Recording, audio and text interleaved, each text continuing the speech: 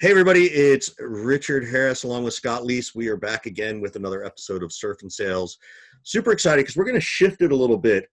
We are going to talk about sales, but we're going to talk about marketing today because I think that's a really important piece as we start to see these two departments continually have to partner better together than apart. And we're super excited that we have Sydney Sloan, the CMO of SalesLoft, with us.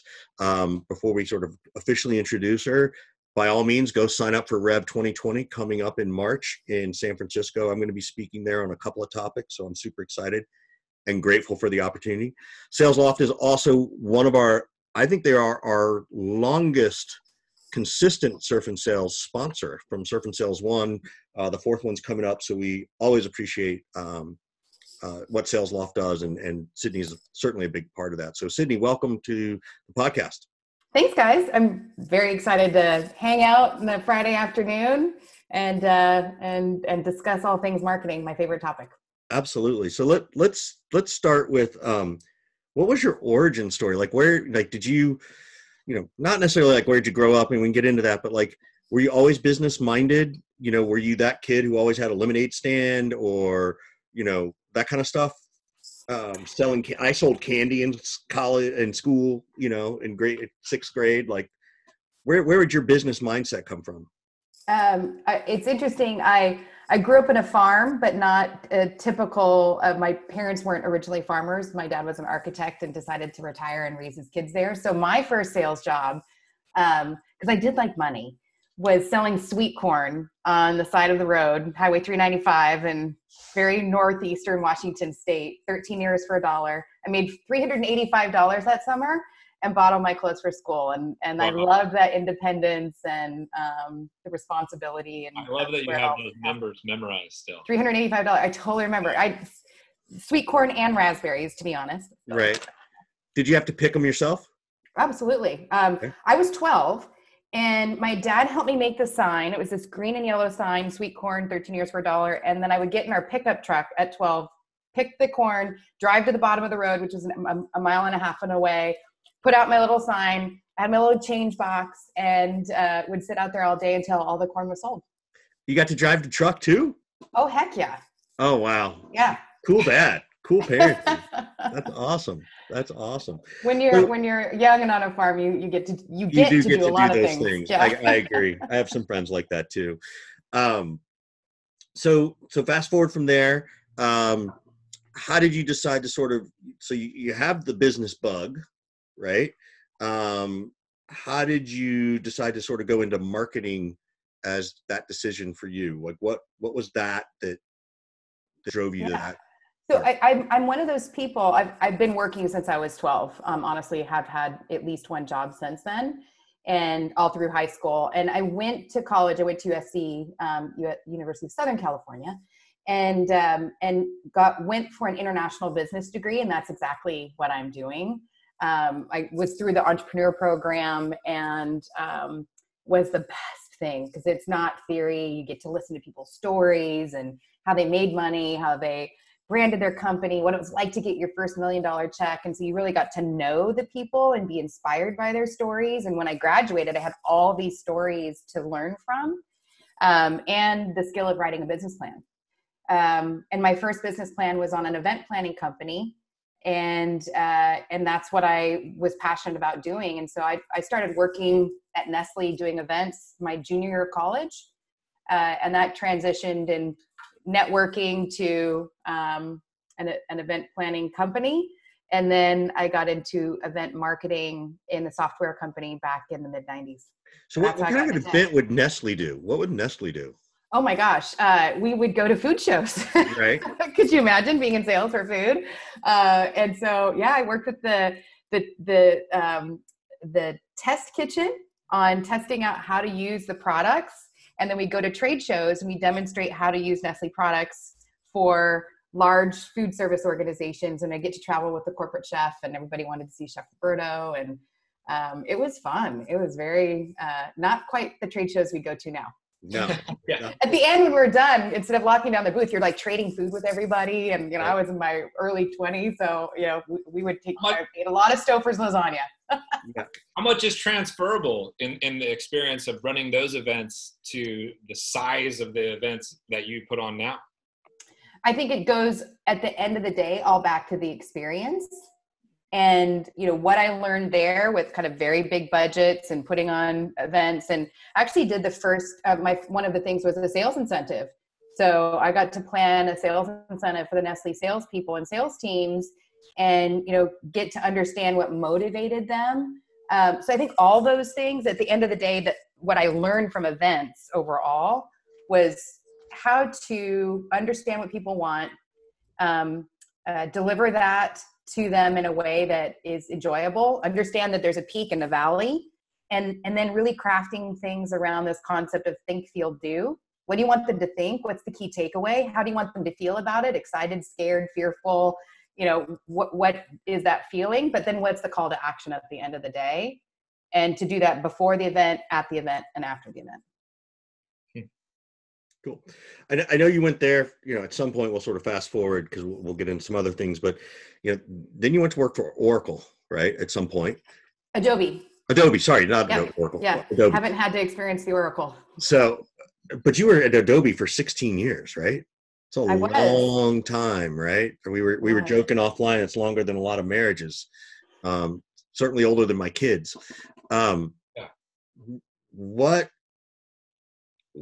do you want to stay somewhere for 16 years like that? That's so far outside my realm of reality, right? I think it's so far outside of the modern workforce right now. I bet if we walked around SalesLoft and asked everybody, hey, do you think you'll be here 16 years from now?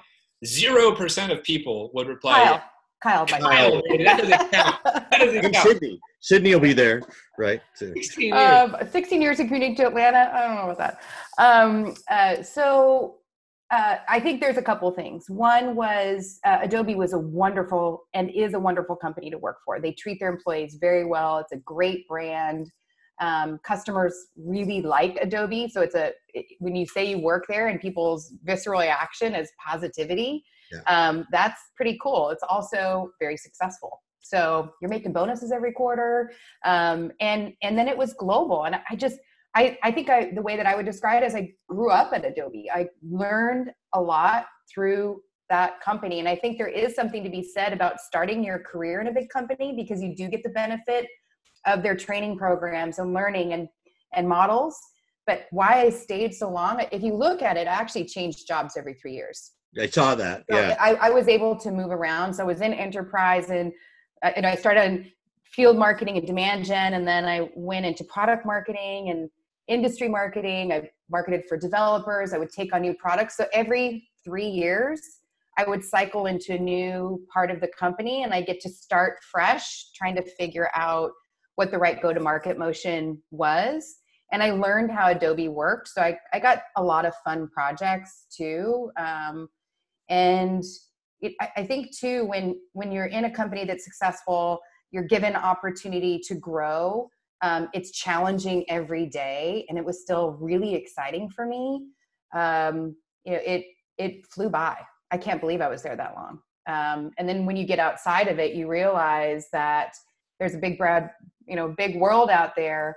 I'd moved to California. I was living in Canada for the majority of that time, and so more opportunity came. And then you realize that there's something else out there. And I think like a lesson, if someone is thinking about big company, is you have to continue to build your network, not only inside the company you're in, but outside the network. Cause it took me a while to kind of regain a network of folks. How scary was it when you actually did decide to leave and to go try something different, having known this one thing so well for so long?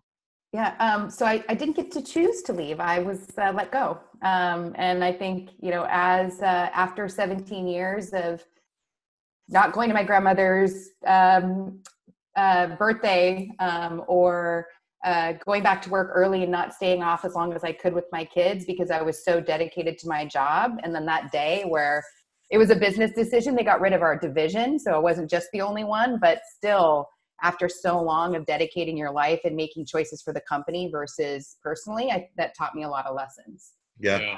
And I never thought they did it every year. They'd set the strategy and do some restructuring. They did a massive restructuring in 2011, going from 5 business units to 2, which was great for them. But it hurt. Do you think the current workforce has a less, I don't want to use the word naive, but like is more aware that that's a possibility, right? To be let go, even if you're a strong performer? Just like, I think that that sting that you experienced after having been there for so long, I think that that's one of the things that drives the current workforce to move on every couple of years rather than stay for so long. Because I think that the viewpoint from a lot of workers is, well, there's no true loyalty because look, after 17 years, a whole division gets let go and off she goes, right? So why should I be so loyal to this one organization that if they have a shift in strategy, they might let go of my whole team? I hope people don't do that. Because I think there's something to be learned about staying for a long time in a company too. When you jump around so much, you actually don't get to the hard part, right? If you're there for a year and a half, you've just kind of gotten through the honeymoon phase. And then just like a marriage, right? After so, you got to keep working at it and continuing to figure out. And then you're responsible for the decisions that you made before, and you have to figure out how to and be true to that change. And then you have to be able to move forward. So I think that businesses do change strategy, and with that comes an open opportunity. Hey, if that didn't happen, I still might be there. There are people that are still at Adobe 25, 30 years. Again, it's a great company. They pay really well. And there are a lot of companies out there like that have workforces of hundreds of thousands of people that are just, grinding away every day. But if you love what you're doing, you like who you're working for and you're getting paid for it, it's not a bad gig at all. So I wouldn't ever want to think that people would work out of fear or not be loyal to the company out of a fear of a business change. I think it's also healthy to have gone through it, because in scenarios where I've had to be at companies where we do have a change in the direction, I can have more empathy in the conversation that I have to have with people, which is never fun, but it's more easy to put myself in their shoes because I've had to go through that. So my approach for going into those tough conversations comes from a place of understanding. And if I hadn't been let go, I surely wouldn't be here now. And there's nowhere else I'd rather be. And so it was a gift at the end of the day to set me free from that and let me go off, move here to California, see new opportunity, and then, take advantage of that and grow my career. Well, you said something. You said, I want to sort of, from an advice point of view, you said, well, after so many years, they let me go, and lesson learned. It was almost like that day you learned the lesson, right? After 17. That's how I interpreted what you said. For people who go through that, what was the lesson, right? Like you said, no more missing grandma's birthday. Yeah. What are the changes you've made to stop and smell the roses, if that's what it is, or what other things have you learned from it? What I do and what I coach my team to do, take vacation. Mm-hmm. Take vacation and leave your computer behind. Mm-hmm. Like you get, the whole point of vacation is to recharge, not to catch up on the work that you were behind on. I used to do that, right? Like, oh, good, I'm on vacation. I can really put my effort into this. Like, what? So, really take the time to take a break, recharge, reset yourself, delegate. The work will still be there. Declare email bankruptcy, whatever it is. Like, do that is first and foremost. The second is being very intentional about having presence with my family. So not letting myself be constantly distracted by my phone and emails. Like when I'm with my kids, like the phone is, all our phones are away, hopefully, and yeah, okay, I have to work on the weekends sometimes, and, that's clear, and that's fine. But it was the constant distraction. Like my BlackBerry, that's how old it was, never left my hand, and I was constantly distracted and not fully paying attention. So I would say that's the other lesson that I learned is, to set time aside to be with family and friends and be present with them. And the job is not the most important thing in the world. You mentioned delegation. And I think delegation is a huge, huge part of leadership, especially at a higher up you go. Did that come easy for you to just automatically delegate things? Was that something that you had to spend some time getting comfortable with and learning how to do? I learned delegation in management when I was going from, I was really struggling to kind of get through to that director level job. I'd been a group manager for a very, very long time. And so it was two things. One was that mental switch where it's no longer about proving my value. It's actually about empowering a team and wanting to lift them up. And so I think that was, I drove so hard, wanted to be recognized so long for my accomplishments and, very egocentric, and to realize and be coached, frankly. I had an awesome coach who helped me realize that my value would be in delegating, empowering, and lifting up the team. And that would give me the opportunity to ascend, to be able to now spend my time with my peer group and working cross-functionally versus trying to do everything on my own. And, working 100-hour weeks because I was the person that got shit done. Guess what? I got all the shit to get the shit done. And I couldn't get out of my own, project list to actually do other things. What kind of things did you start delegating? Do you remember? Projects. Not having to be the lead on every project, actually giving big chunks of like cross-functional projects to people would be a good example. Meeting management, right? Like our all hands gets planned by our ops person, not me. She checks in with me. And so, it gives her an opportunity to grow and work with the team. And then it becomes more of a team agenda than my agenda. Budget was a hard one, because I liked that control, but entrusting someone that they could manage the budget and work with finance. And that was a development opportunity for that person. So I think it depends. Like, I would say the things that take a lot of time or the things you're not good at are the ones that would be best to do. And, if you hire great people, that's the mark of a great leader. And what happens have you ever delegated something and it didn't go well? Oh, heck yeah, all the time. That happens, right? So yeah, because Scott and I have this conversation all the time. I struggle delegating, right? Like I really struggle. I'm getting better at it. I'm letting the boys take the garbage out now. But any experience you can share with others to say, oh, you know what? Here's how you make sure you don't make a mistake delegating. And if you do, here's how you sort of clean it up a little bit. It's a topic I coach on frequently. And I think Adobe had a good framework that they used in training folks. So the thing with delegation there's 3 points. That's it. It's pretty easy. When you delegate, make sure that you have the person you're delegating to say back to you what it is that you delegated. Do they have the same picture in their mind as you had in yours? You'll say, hey, Scott, I need you to go out and take out the trash. And you're like, got it. I'm like, good, he's got it. Well, I meant the trash in the kitchen, the trash in the bathroom.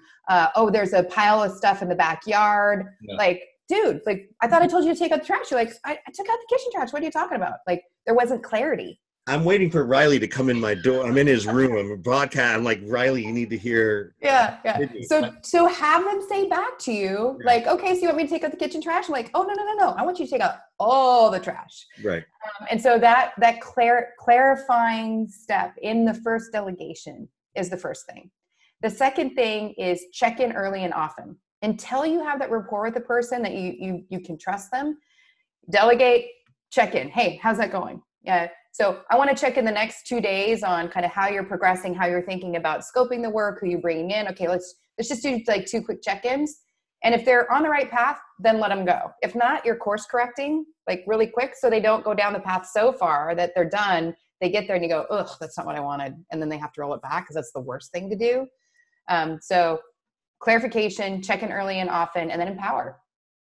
Like, and be okay if they don't do it the way you wanted them to do it. That is a huge lesson. It may not be exactly what you wanted, but you chose to delegate that. And if they achieved the goal, not the same way that you did, but still got it done, you got to be okay with it. Yeah, I agree 100%. I love that you you use the phrase, just like have them say it back to you. I do that on the phone with the people that I sell to, and I've trained my sales team to do that all the time, especially when somebody is like, okay, this sounds awesome. I just need to go talk to my CFO and, go get like approval for buying SalesLoft, for example, right? I'm like, okay, great. Tell me what you're going to say.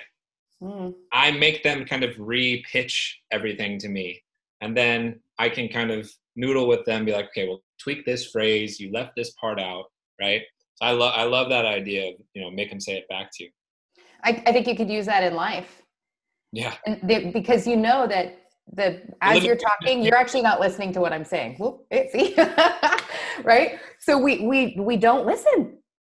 And so if you're active listening and can summarize back, you used to coach your teams to summarize for the customer, because when they would summarize back as they're doing in the internal selling, you could coach them to the point that would make sure that they would pitch it the same way that you would, right?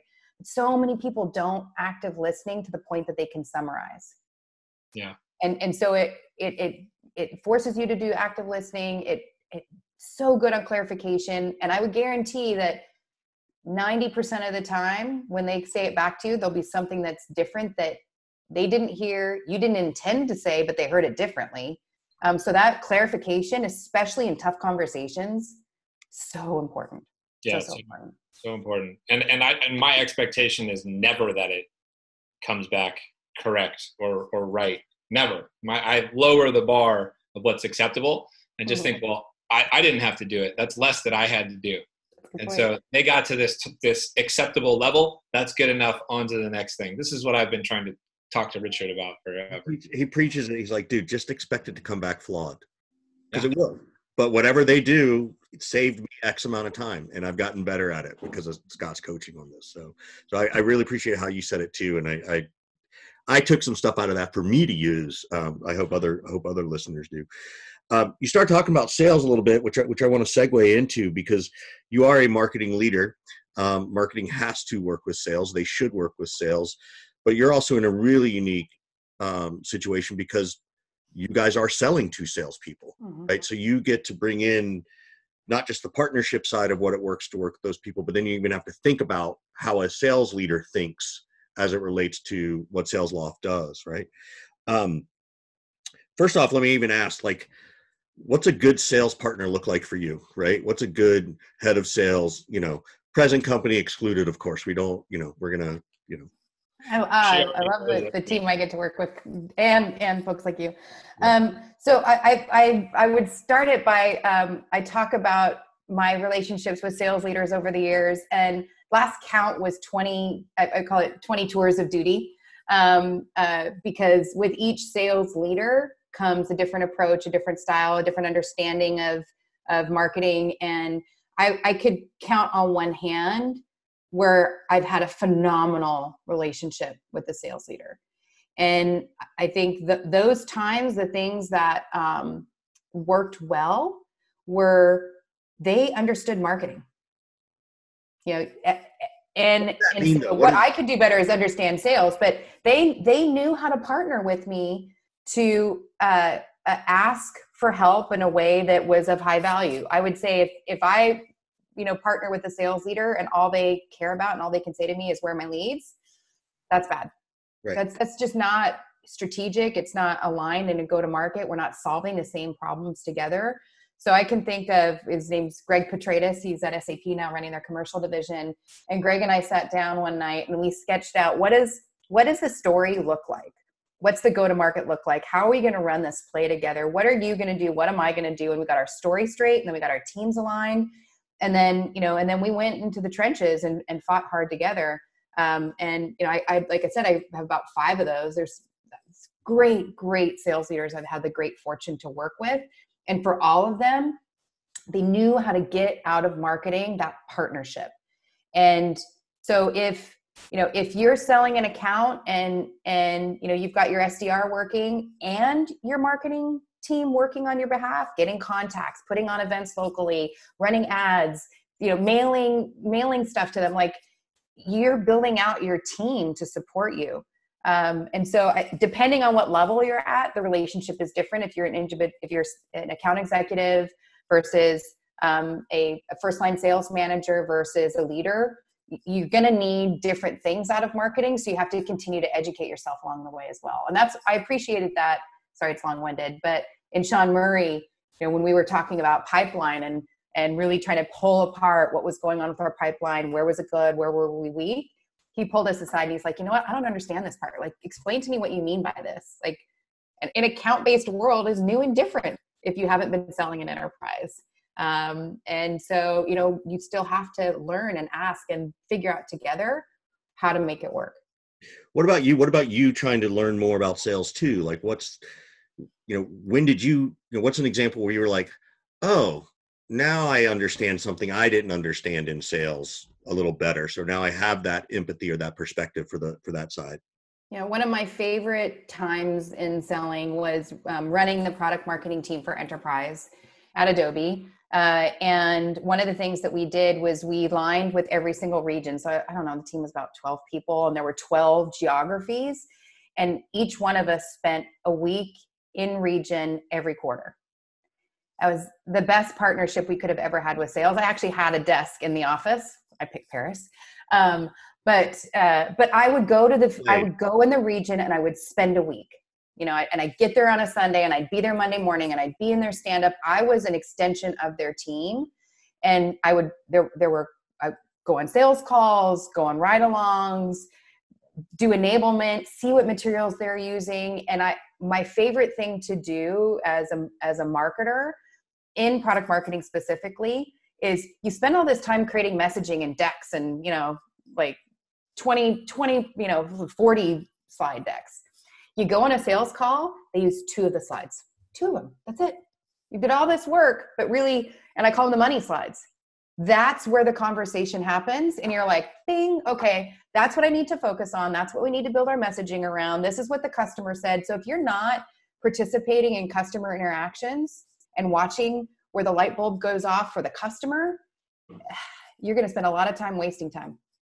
And so I think that is, on the message and the resonance of customer and kind of working back from there is the best partnership to have with sales. Just be with them. It's so funny. We just talked about this with Steve Richards an hour ago. Like we were doing a couple of these today, and he said it all comes back to the message, right, Scott? Like, yeah, that was the exact same thing. So it's interesting to hear that from his side, where we often think of Steve as a sales person. Granted, he's now running an org, so he takes marketing into it. But now to hear it from your side too, I think it's a perfectly ironic that happened in the last hour. I've talked about this a lot lately, I feel like, but it feels to me that the modern seller is having to become more and more of a marketer, and the line is blurring a little bit. Do you think the modern marketer needs to become more and more of a salesperson? I have 2 ways to answer that question. One is I 100% believe that marketers need to stop speaking marketing, because it doesn't make sense to anybody but us. Louder, please. Thank you. Marketing needs to stop speaking marketing. It doesn't mean anything to anybody but us, right? Unless you're marketing to marketers, stop talking marketing. What's an example? Can you give people an example of what that means? Like, we're talking to marketing. Well, they're big, long-winded sentence with lots of words. All buzzwords and lots of jargon. Yeah, we like jargon. I know, we're just good at it. But lining things up so there's action words at every beginning of the bullet, because that's how you structure a sentence. Just shit that doesn't matter. And I think working with sales, I love conversation intelligence, being able to watch conversations and actually see what the customer is saying, what sales is saying. Scott, your example of having a customer say something back to you is perfect. We live G2 crowd and the peer reviews, just what are they saying? Okay, that's actually better than what we could have said. So using customers' words, using sales words, and getting out of the way is the best probably thing that we can do in terms of, being a strong partner. The one difference on that though is that's in the trenches with sales, and that's around messaging. There is a different job that we also have to think about, and that's driving the thought leadership with the market and the analysts as the categories are forming. And so definitely being very clear that sometimes there's a reason why the way we market is different than what we sell, because marketing has to be a step in front. We need to be driving the innovation and leading the market a lot of times with the message. And then sales has to sell what's on the truck, which means we have to create two versions of the same story. So you have to kind of, you got to be out in front, but then they got to sell what's, we have to sell what we're selling today. You're planting the corn and planning for the seasons, and they're the ones on the back of the truck. Back to your original story. Harvesting and selling. Yeah. Yeah. And then professional services, making cream corn or cornbread. Analogy going. How often do you have, how big is your marketing team? We just took on the inbound SDRs, which is really exciting. More ownership of pipeline is what I love. And so we're about 30. So if you excluding the people in a marketing function, product marketing role, the traditional marketing, and it's a lot easier for you guys because it is what SalesLoft does. How often do you have them listening to the conversations the reps are having? Is that a requirement, or do you guys sit down and go, oh my God, we all need to listen to this call, it's really good, compared to other places you've been, which I don't think you had that luxury? Correct. Although in my last company, we sat in right next to the commercial sales team, so we got to hear a lot, and then the SDRs were part of my team. Right. So we were doing a lot of that, and I love message testing and SalesLoft. Right. On emails, it's great. Do it one-to-one before you send it through marketing automation, if people even do that anymore. Right. The product marketers do it a lot, but we also get pulled into sales conversations because we sell a lot to marketing. And so I'm probably involved in 2 sales engagements a week. Also just that I know a lot of salespeople because I've been around a really long time, which is great because I've been able to reconnect with a lot of old friends. So I watch the recordings of the conversations before going into the next meeting. And sometimes I cringe. Right. And then, give coaching back after the fact. I also work out of our San Francisco office, which has 8 sellers in it, and we all sit in a pit. So I hear it all day, every day. Some really good salespeople and the new ones coming in. So I get I love that. But it's more being on the calls is the fun part, really. And it's funny. I was working on a deal and the sales rep didn't show up, and he told me he wasn't going to. But I had to pitch, and Kyle was on at the very beginning of the call. I'm not going to say the name of the company because the deal's not yet closed. But and so for 45 minutes, I had to pitch and have the conversation, and Kyle listened to the recording after and did all these snippets and sent it out. It made me feel really good. I'm like, I think I might have. You guys should publicize that. Oh my gosh! Yeah, first CMO ever, or at least that I can think of. I have a 45-minute call recording. I think that would be massively powerful if you guys publish the depth. Yeah, maybe I should do that. That is a good idea. I like that. That's really. I was pitching hard. That's fantastic. Has the whole company listened to it? Have you guys made everybody? No, I didn't even. I wouldn't feel comfortable self-promoting. So we're going to do it for you. Yeah, exactly. Now everybody's going to ask for it. Kyle, make sure everybody gets a copy of this one. Got to close the deal first. Once we close the deal, I'll be comfortable doing that. Fair enough. I have a question for you to change topic a little bit.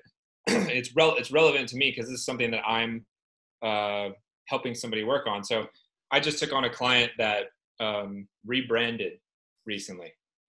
And I know you guys rebranded your conference from Rainmaker to Rev. Can you talk about what that's like, rebranding something and pushing it forward, pushing it ahead, improving upon it, all that kind of stuff? I'm curious because this is something that I'm trying to help these folks with, and I want to help them get it right. Yeah, and branding is not easy to do, right? Because brand impression and brand sentiment is how somebody feels about you, and so especially when you're changing that, it's hard to do. So I'd start with that. Like, if somebody comes in and goes, we need to rebrand, there better be a good reason. So what is a good reason to rebrand?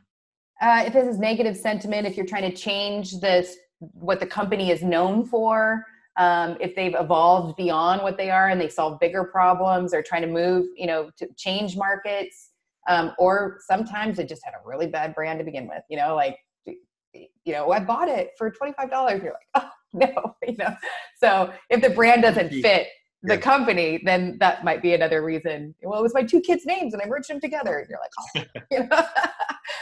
oh, so yeah. I would say on that, Scott, with Rainmaker specifically, because it is a good question, and it was something that I waited to do. I think the big thing about Rainmaker, and it had been going for 5 years, was a great name for where the company was when that started. Right, we were talking to SDRs and building a vision of what their livelihood could be. And so to have that as the title made sense. And it was difficult because so many people at SalesLoft identified with Rainmaker. We have Rainmaker t-shirts. People wear them all the time in the office. And so I had to be super thoughtful about the approach. And so first of all, gathering input and feedback, like coming up with some options and gathering input and feedback. And we socialized it too with a lot of our influencers to see what was doing or what their feedback was. And I think the biggest change is that the sales is changing, and this whole idea of the revenue experience, the revenue life cycle, the revenue team is starting to pick up some wind. Yep. And so it was one of the first words, and I was like, oh, that's so obvious. That's not creative enough. We got to get creative. And then we came back to it. It was like, it's so obvious. It's just so obvious. Of course, Rev, and where sales is going is the supporting brand. And so it's actually the name of our community first. And Scott, that you're helping us, and Richard, you're doing some stuff on there too. Thank you. And so we want to build a community for the revenue professionals. And so that includes sales leaders, sales managers, and the supporting teams for the revenue organization. Yeah. And so that's what we did it. So it's the event, the community. We have a Rev Stars program. You guys have both been involved in that too. Nominating folks to the next generation of sales leaders who we're recognizing as Rev Stars. And all of those are part of the relationship that we want to have with the broader revenue community. That's great. The revenue role, the CRO role is not that old, right? Chief Revenue Officer, having marketing, sales, and customer success. And now sales ops, sales enablement is now turning into revenue ops, right? Yeah. So I definitely agree that, it's changing, it's picking up wind, and it's I don't think it's going to be very much longer before it's fully evolved into this new thing. And that's a good thing. It's a good thing. Any ways that we can break down the barriers between sales and marketing is a good thing. Coming together at the people, process, technology level, will only benefit all of us. Question for you. Tough question for you. Do you own a revenue number? And should the heads of marketing own a revenue number as opposed to MQL, SQL, or any other metrics? Yeah, my bonus is the revenue number. As all our leaders in my last company as well. So I'm absolutely paid on, does the team hit the number, and overpaid when we do. Yay. So I believe so. I think ownership, I own the pipeline number as well. And I feel, and we talk a lot about that, like who at the end of the day owns it, and the ambiguity of, well, it's part sales because the outbound reps report into the sales team, and then, what's marketing's contribution to pipeline is still a little bit of gray area, to be honest. I think when you have, and I struggle because, and a lot of CMOs struggle on this, I think, because when it is MQLs, and they don't have responsibility for that actually turning into pipeline and closed won, I think most marketers in tech have evolved beyond that, like where we do think about what is our influence and contribution to closed won business, and understanding what those conversion rates are and being able to pull back and seeing what converts and what doesn't, and why that is. And it's not easy necessarily to track a lot of that, but it's possible. I feel like there's quite a bit of resistance, and I would argue that to the degree that, you know,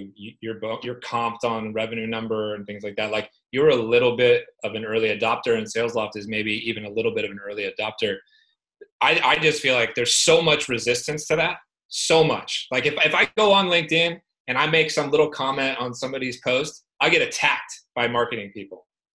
I'll get attacked straight away for even suggesting that marketing should own, you know, a revenue number. And I'm just like, what are you talking about? Shouldn't we all just be aligned? We all want to be more aligned. I can't think of a better way for us to be more aligned.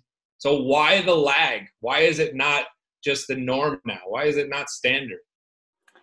I'd say two things. One is where you're signing up for something you don't control, right?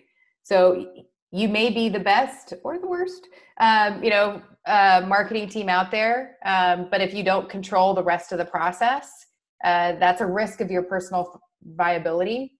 But the counter to that is you should own it, and you should be able to have a strong enough relationship with the sales leadership in order to be able to address the issue. Like this is where I kind of go, it doesn't make logic sense to me.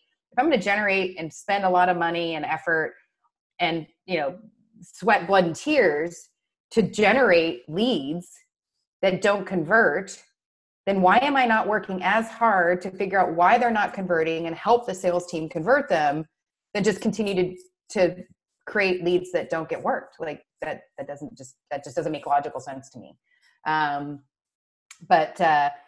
It's stepping across the bridge to sales and, you know, understanding what they go through and spending time and helping educate them on the types of leads and why they're a lead, and being honest with yourself. It's a bad lead, then don't pass more of those along. And I think it's an evolution still. It's not perfect. Are you still compensated at all on MQLs and SQLs? Is there like, I don't have MQLs. You don't? No. You have them from the state of like, well, here's the pipeline. I have hot leads we measure. So those are ones that automatically go to an SDR, and our conversion rates are very, very high on those. So, and then we measure account contacts that are added to target accounts. And then we do attribution back to the things that we're investing in. So we look at it so many different ways, but we don't use MQLs. We use accounts engaged, contacts engaged, target account conversions, account engagement across the different tiers. We're evolving because target accounts work, I think, really well in mid-market and enterprise, and it doesn't work as well in SMB. And so we're evolving to a hybrid model. We probably will go back to a little bit more. We're actually doing a project right now on what we would name them, but it won't be an MQL. Yeah, it's interesting because it feels like it's a more holistic approach, which ties you to the whole revenue number, because it's not one little thing. It's not a white paper download, right? And it's sort of the evolution way past Marketo and Eloqua and those kinds of things. So it's interesting. So we sort of spin it at the end, you know, we turn this around a little bit and ask you something, which is, you've been so gracious with your time, is how can we help you? How can Scott and I, you know, support you, support SalesLoft, Rev 2020? If you haven't signed up, please do. But what's something that Sydney's working on that's like, well, I don't know, here's something I could ask you guys. Well, I mean, we do partner with you, and we are very grateful to that and the insights that you bring. I know, Scott, we're working on, you know, this stuff for how do we help educate and evolve the frontline sales managers. It's really important for us as we think about our goals in the Rev community. So continuing to do work on that. And I think just community overall, right? Like, we want to be able to be helpful. I think that's all three of us, right? Or all the collective greater part is, you know, how do we continue to help sales evolve and understand what great selling looks like, what good selling look like, and what, why not to continue to do it the old way. So anything that you can contribute to and that we can amplify to our audiences, bringing more people to learn that through whatever mediums we produce. So we're trying to do a little bit more. Obviously Rev is big, and we've got lots of great customers sharing their stories. And I know, Scott, you're not a fan of big conferences, and I totally get it. There's the balance for intimate settings as well, and we want to be able to do more of that in region. So partnering up with us on smaller events I would be very grateful for. Yeah, Sure. I'm all about smaller events. I have reasons for not liking the big events. It's intimidating. I mean, it's not to say that there's no value in large events. I just think that the value is completely different, and I think a lot of people go there with the wrong expectations, and therefore end up wasting time and money and that kind of thing. If you're going there for the right reasons, then it makes a lot of sense to me. Yeah. The triangulation, where I'm trying to go with Rev, and I was lucky enough to have it back in the days at Jive, is that it's not an event. It's a community first. And if you spend time in the community, going to your regional meetups, getting to know your colleagues and peers, when you come to the bigger event, you still have your collective group that you're with, and you still have your place. Yep. You're just exposing yourself to new ideas, networking. And when you have a digital forum, you start to get to know people. So in the days at Jive, when we would throw our big event, and it was a couple thousand people as well, it was a community gathering. And you knew the people that were there, and you go say hello, and you've been talking to them online. And it was that chance to get the face-to-face when you've been in conversation. And I think a lot of us that follow you guys on LinkedIn too, feel like we know you. And so, you can go say hello and talk about the impact that you've made, and just continue to encourage people to share. I think you guys do that too. If you go to a Dreamforce, or you go to another event, you rent out the Salt House every year. I assume it's there again next year. And we're going somewhere bigger. Oh, good. So we're at base camp. But you try to bring that community in from the larger community into a smaller community, and you do bring that in. And I appreciate that effort, because I think that's where, I think we all know that's where it all really happens, right? Yeah. So this has by far been the friendliest conversation I've ever had with an SC graduate, by the way. 25. We have 25% of the Pac-12 represented right here. We do. I will say this is the friendliest SC conversation that I've ever had. Yeah. When I moved to Canada, I kind of gave up on all of that. So did you get Canadian? I don't hold any grudges. Which healthcare system are you on right now? Blue Cross. Yeah. American, but I have the Canadian health insurance plan, the lifetime plan. Oh, that's awesome. Well, Sydney, thank you so much for taking time to chat with us, and giving up part of your day. I mean, literally the last day of the year. I get it. I know you're in marketing, but you're tied to sales, so I know it matters. And I know you've got your SCO coming up next week, and then you've got Rev coming up in March in San Francisco, which is different. So it's not like you can just say, hey, somebody run to the office and grab something, right? It's a different experience. So we really appreciate you taking the time to talk to us. Thank you.